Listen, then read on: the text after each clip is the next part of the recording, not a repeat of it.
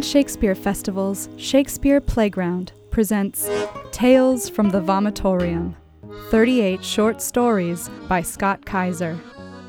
At Island Shakespeare Festival, our mission is to provide accessible classical theater realized for a contemporary audience.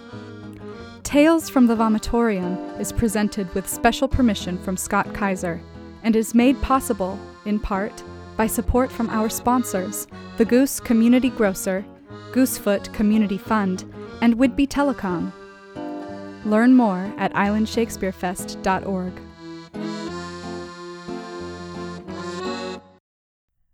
The Lark by Scott Kaiser. Read by Alina Hodges. I think we should be naked, said Janet suddenly. It was 2 a.m. With finals for the Shakespeare class coming up, it was the only time Janet and Ron could get the acting studio to rehearse their scene. Out of sheer stupidity, or blind denial perhaps, they had blown off rehearsing until the night before the final, and now things were not going well. "Don't be ridiculous," said Ron, wishing he were home in bed.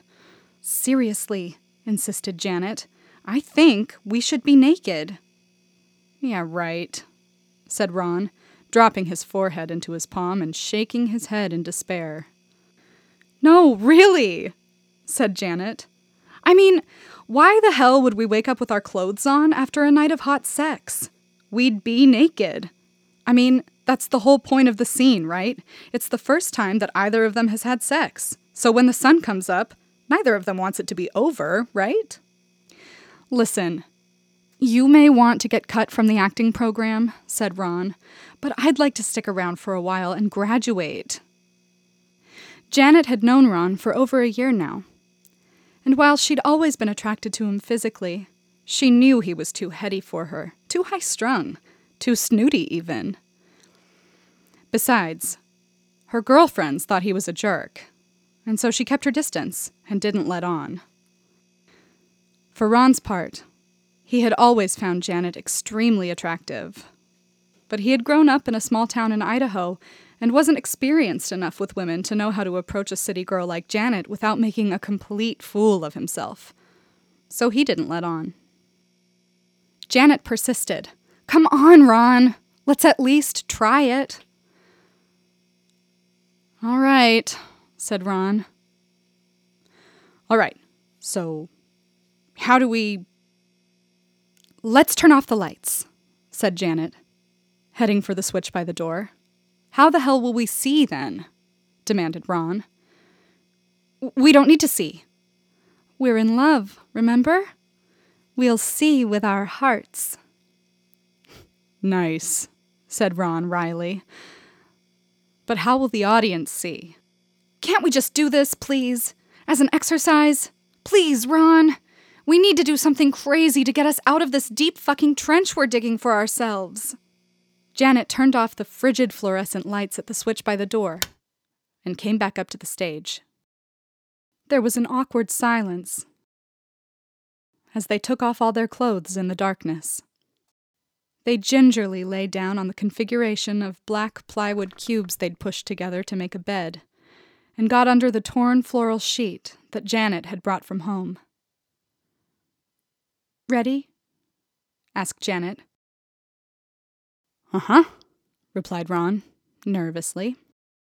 He was beginning to get an erection. Ron sat up on the bed and put his feet on the ground. Then Janet, as Juliet, said,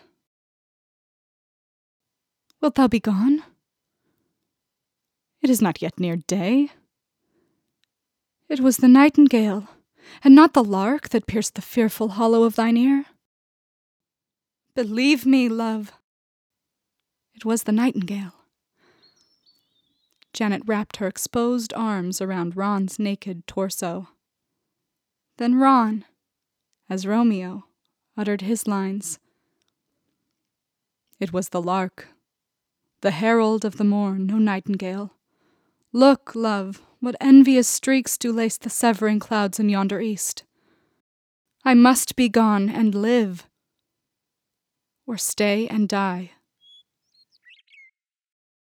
Janet gently pulled Ron to her face and kissed him on the lips. Janet's smoker's breath was repugnant to Ron, but his heart started to race, and his erection grew harder. For her part, Janet couldn't help wondering, was this Romeo kissing Juliet? Or was her obtuse classmate finally getting the message and kissing her back? As they continued to kiss, Ron's muscles shivered involuntarily with sexual excitement. "What's the matter?" asked Janet. "Are you cold?" "No, I'm okay," answered Ron, adjusting his swollen testicles under the sheet. "Oh, Ron," said Janet quietly. "You're not a..." "Not a what?" "You're not a virgin, are you?" Ron blushed, but in the dark, Janet couldn't see the obvious sign that he most certainly was. "That's just great acting, Janet," quipped Ron. "An Oscar-worthy performance." "It's okay if you are, Ron," reassured Janet. "Really. Because I am too."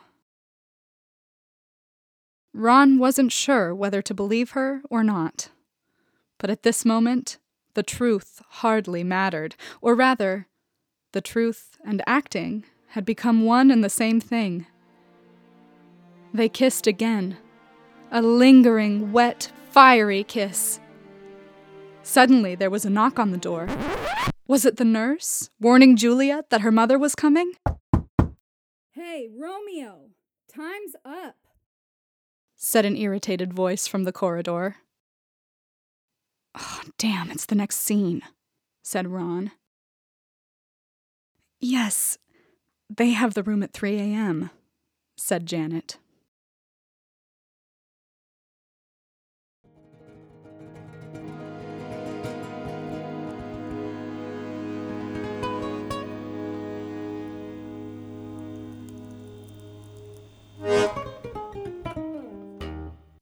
Okay, we're recording. Hi, Scott. Hi, Alina. It's so wonderful to be launching this podcast project with you. I'm so pleased to have the stories read and by ISF Actors. It's really a thrill to be undertaking this project with you. Yeah, it's really exciting. This is part of our Shakespeare Playground digital programming pivot that we have kind of undertaken during the pandemic. And this, when I reached out to you to see if you had any ideas, this was right at the top of your list. And I'm so excited that we've been able to see it through to this point and get it started. Well, it was at the top of my list because I had just published the book and in the middle of a pandemic. And so I'm just thrilled to be able to get the material out there and to have it interpreted by 38 different artists. Really, it couldn't be better. Yeah, can you tell me a little bit about how this idea came about and kind of when you started writing these stories? Is this something that you've been working on for quite some time, or was it a project of the pandemic? Or well, like so many of my ideas, it was on the back burner for about 10 years or so. I tend to get ideas and jot them down and then let them mull for a long time. So this has been in my head maybe 10 years, as I said. And I started keeping track of ideas and sketching out stories and thinking about characters. And I had quite a few of the stories half written and a quarter written or paragraphs written. I think the big push for me was last summer, and I started to really push to get the stories completed through the fall and finish them this winter. I finally got them done. So yeah, there was a long gestation time, and then it came together in a matter of months once I gave it my primary focus. yeah, primary focus helps when you don't have to be distracted by lots of other things going on. And of course, we had intended to produce Titus Andronicus this summer, which you were directing, and with that kind of coming off the table for the immediate future, I imagine that gave a little bit more space to think about writing things. Yes, of course, not doing Titus this summer up in Whidbey is enormously disappointing. But yes, once I realized how much time I was going to have, I really started to knuckle down on this project and frankly several other books that are have been on the back burner for me for quite some time, which I've been working on every day during the pandemic. Really important to have those projects to focus on during this time. I'm curious how these kind of began to percolate for you. Obviously, well, as our listeners may not be aware yet, many of them, if not all, are based on events that happen in the lives of theater people, and I imagine many of the stories are taken from your own experiences at the Oregon Shakespeare Festival and other theaters you've worked at over your amazing career. And I'm curious, like, when that began to kind of when you began to connect some of those experiences to themes in Shakespeare's canon, or if that was a natural kind of line to draw for you. Well, there were stories that I was thinking about, and maybe thinking about maybe using a longer form, events in my life that I thought would make great stories, and then that's when I started to realize that many of the stories I was writing could be part of a collection because they were all rooted in Shakespeare in one form or another. And that if that's when I got the idea of like, well, you've written 2 or 3 of these, could you do 38? And that's when the idea of an actual book came into play rather than a series of short stories that were unrelated somehow. And once I had the umbrella, then I really could focus my thinking on, what in my life is like, what happens in this play. So that was a jump off point. It really started with 1 or 2 stories that already had a Shakespeare theme. And I set the challenge for myself whether I could do 38. Of the 38, some of them were quite easy to come up with corollaries to my own life and my own work and to the lives of people that I knew and their work. There were many stories, on the other hand, that were quite daunting to find parallels that I really had to work at. So that was partially why it took so long. Is there were quite a few stories that didn't come along as easily as the earliest stories in the sequence. Can you talk a little bit about some of the things that were the most fun for you about this project? I think well, that's a great question.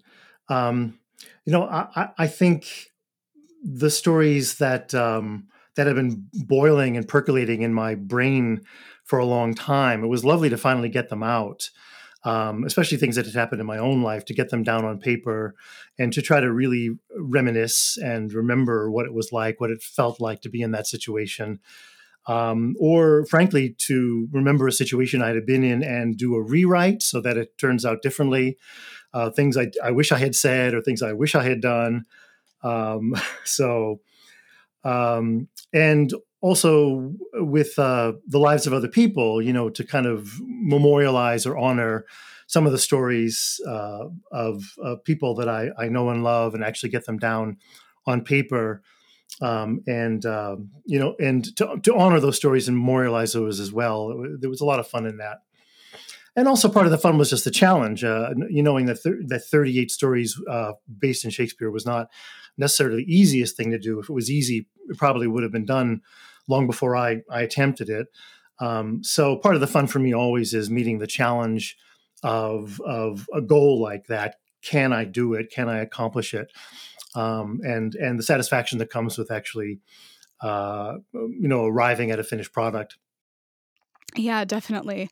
I think I love what you said about kind of the time capsule-ness of this project. I think there's something so as a young theater person coming up in a training program in American theater, when I was, certainly, which isn't that long ago, the your work at the Oregon Shakespeare Festival and OSF in general is such a monumental institution, and the work that you've done there is like mind-blowing to so many of my peers. And I think having this beautiful window into kind of what those years were like there in the last couple of decades is really special, and is such a gift to share with all of these audiences. Well, I over the years I kept many notebooks and journals full of daily goings on and ideas for projects or things that I'd like to direct someday, or things I'd like to write someday. So a lot of the work I did was gleaning actual things out of my notebooks over the years. In fact, the next book that I have is a journal I kept in 1996. It was my one of my early years at the festival when I was coaching 5 shows and trying to be an assistant director. I've actually published that in its entirety, that journal, and that really really is been an interesting project, because it memorializes what the day-to-day was working at this monstrous institution, and how hard it was to get used to the gears, the daily grinding of gears that occurred. Yeah, I can only imagine.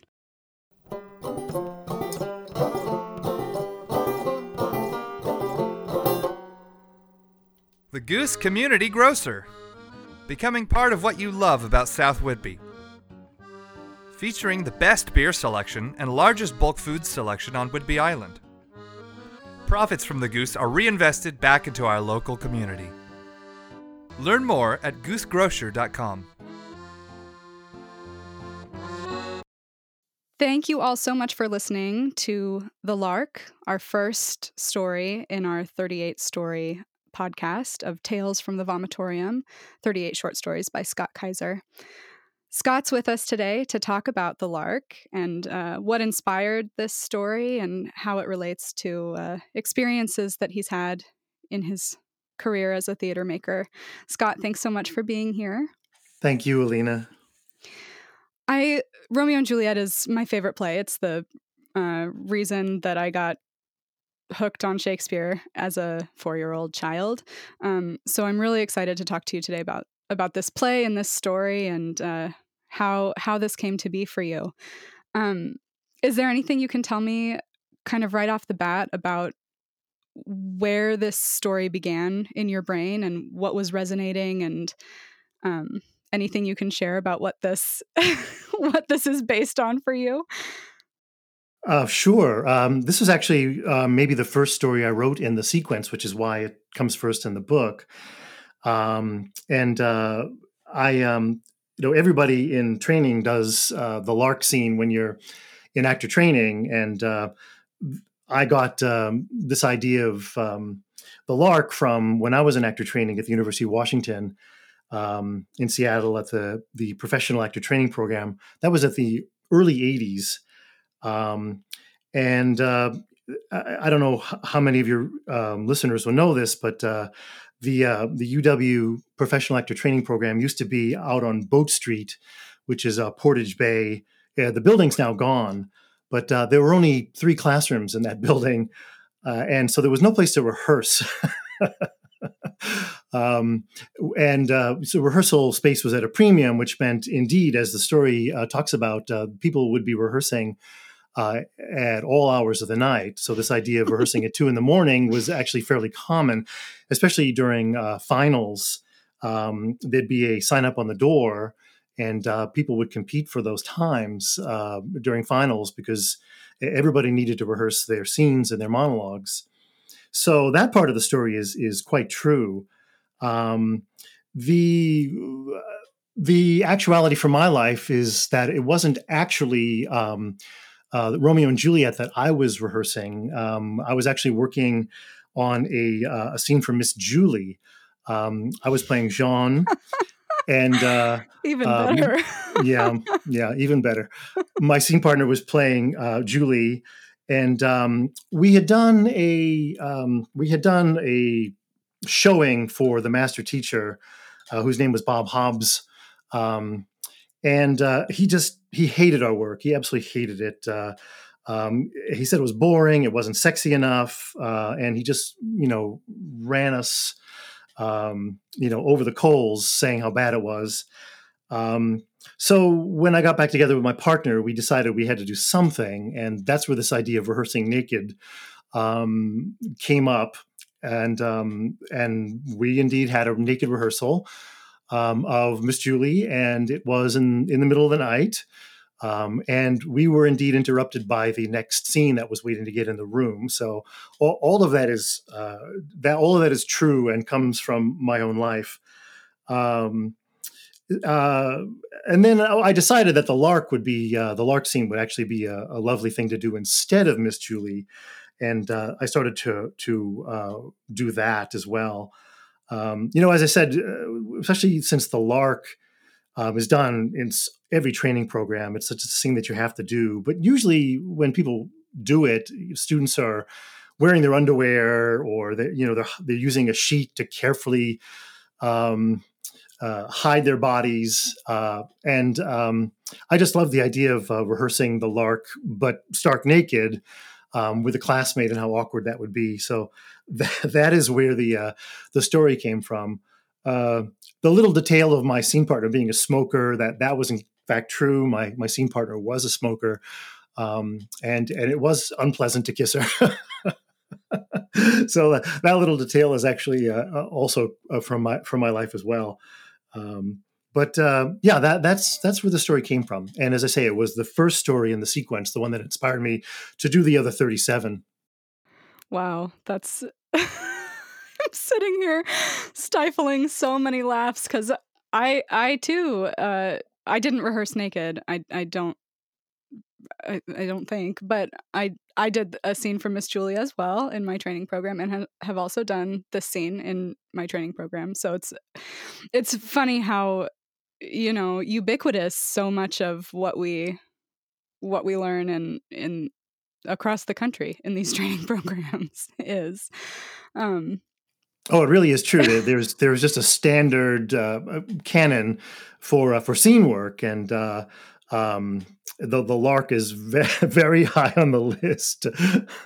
Yeah, definitely. I think what I love about how this story builds on Romeo and Juliet, and what is happening in that scene. I mean, everything that you say in the story is accurate. There's so much.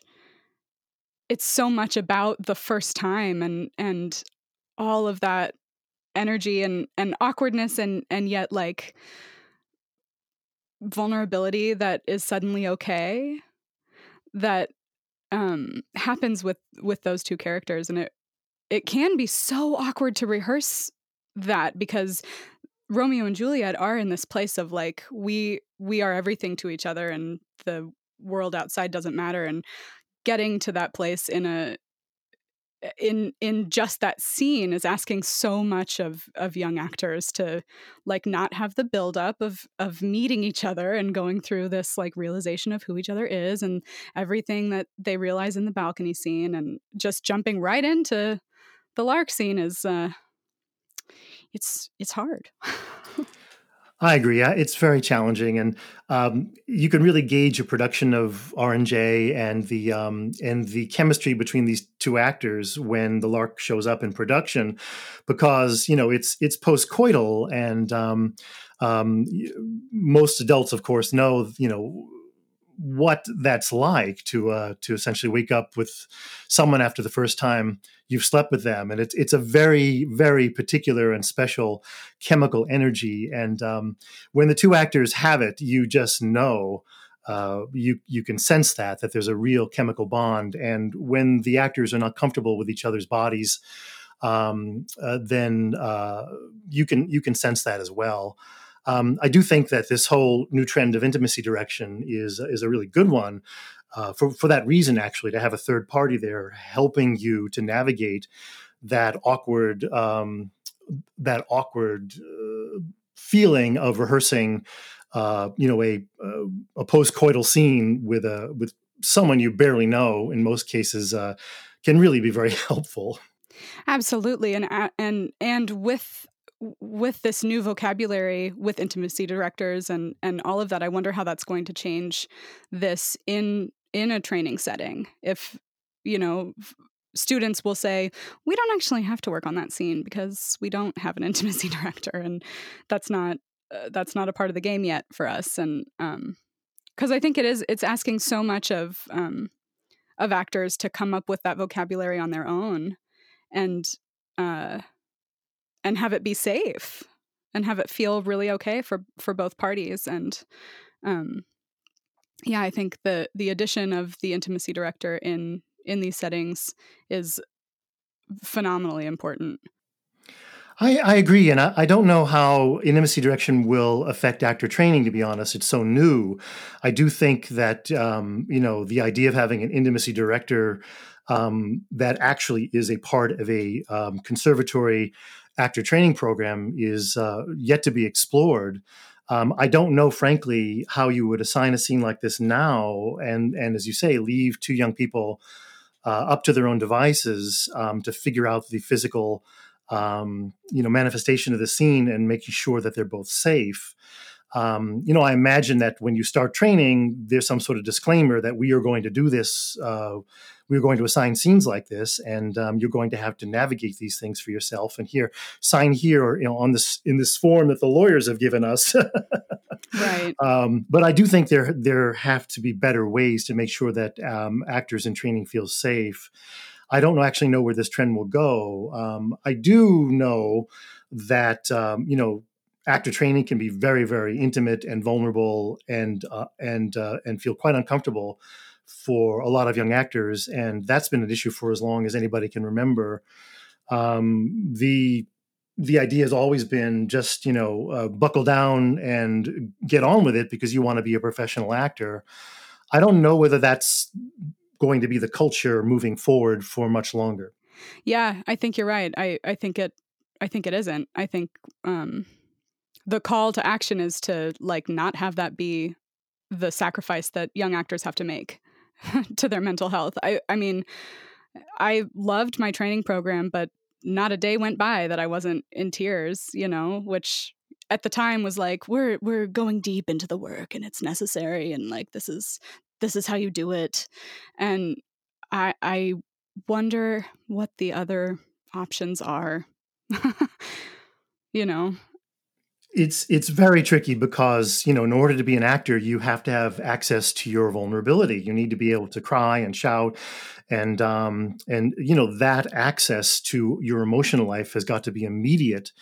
But right now, how do you train young actors to have immediate access to all of their life's experiences in a way that is also, safe and mentally healthy? That is a major issue in actor training that I think will be under the microscope for at least the next decade.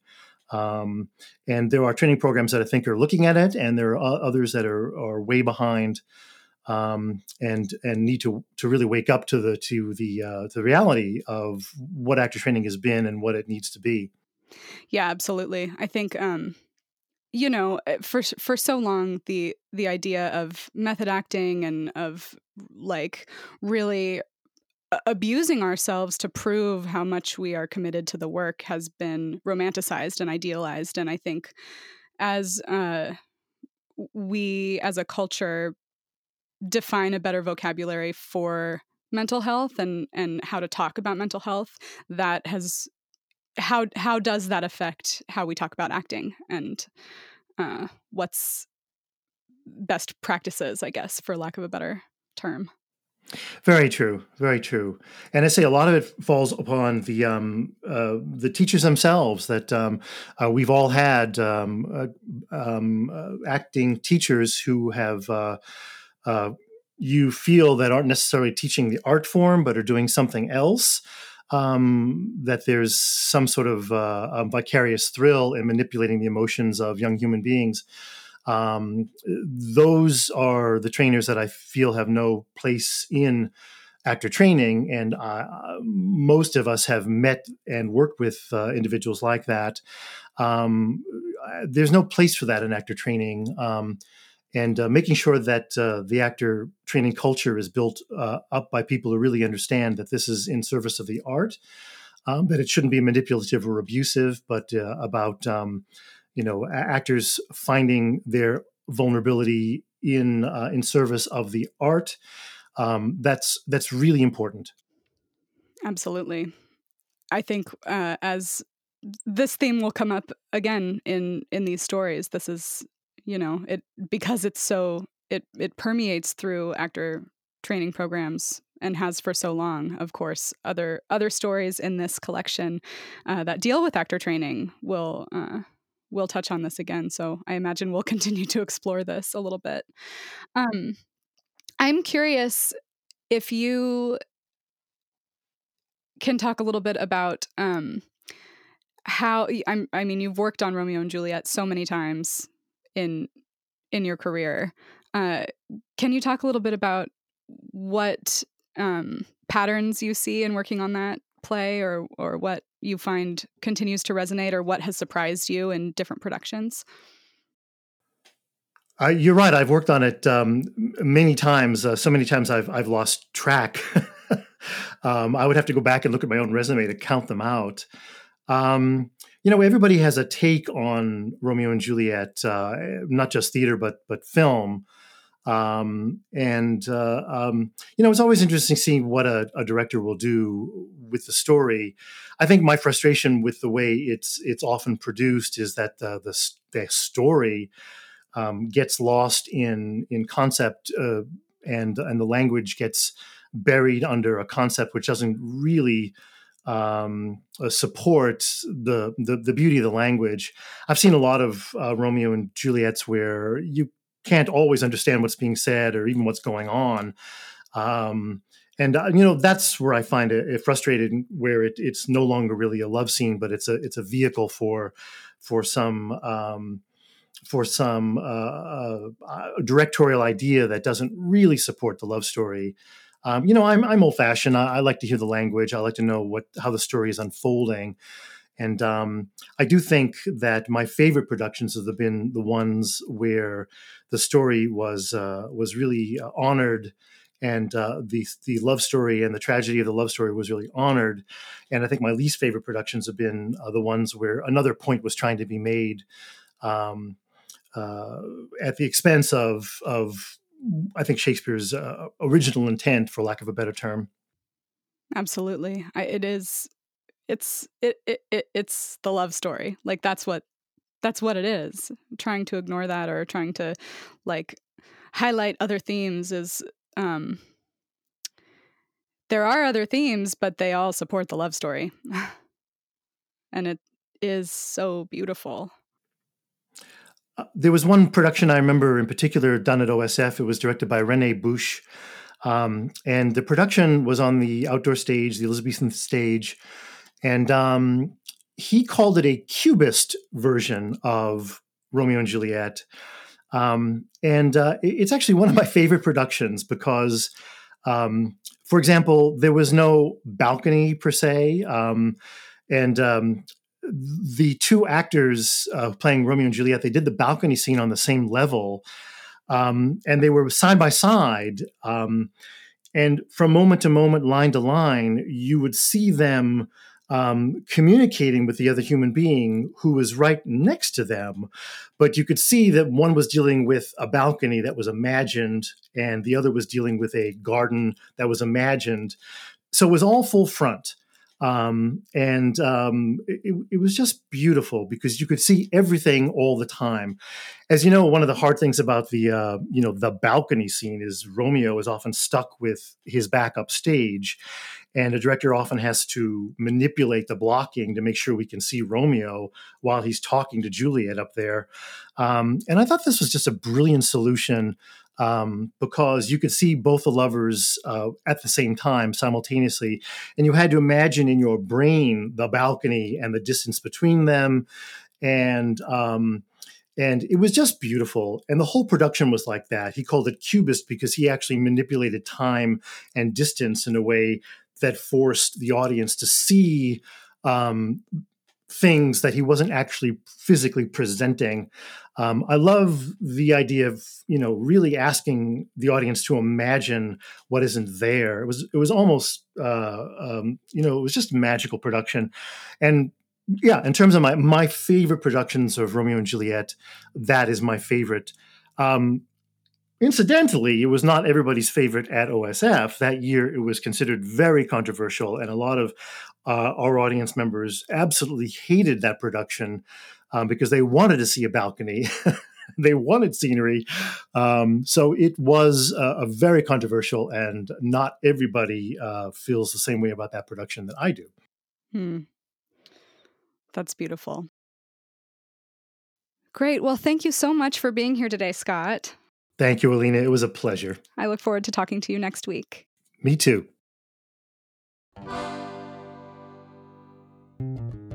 Thank you for listening to Tales from the Vomitorium, 38 short stories by Scott Kaiser. Sound design and composition by Orion Michael Schwalm. This episode was sponsored in part by Bob Hodges and Peggy Juvie, as well as the Goose Community Grocer, Goosefoot Community Fund, Woodby Telecom, and by our listeners. Support us and learn more at islandshakespearefest.org.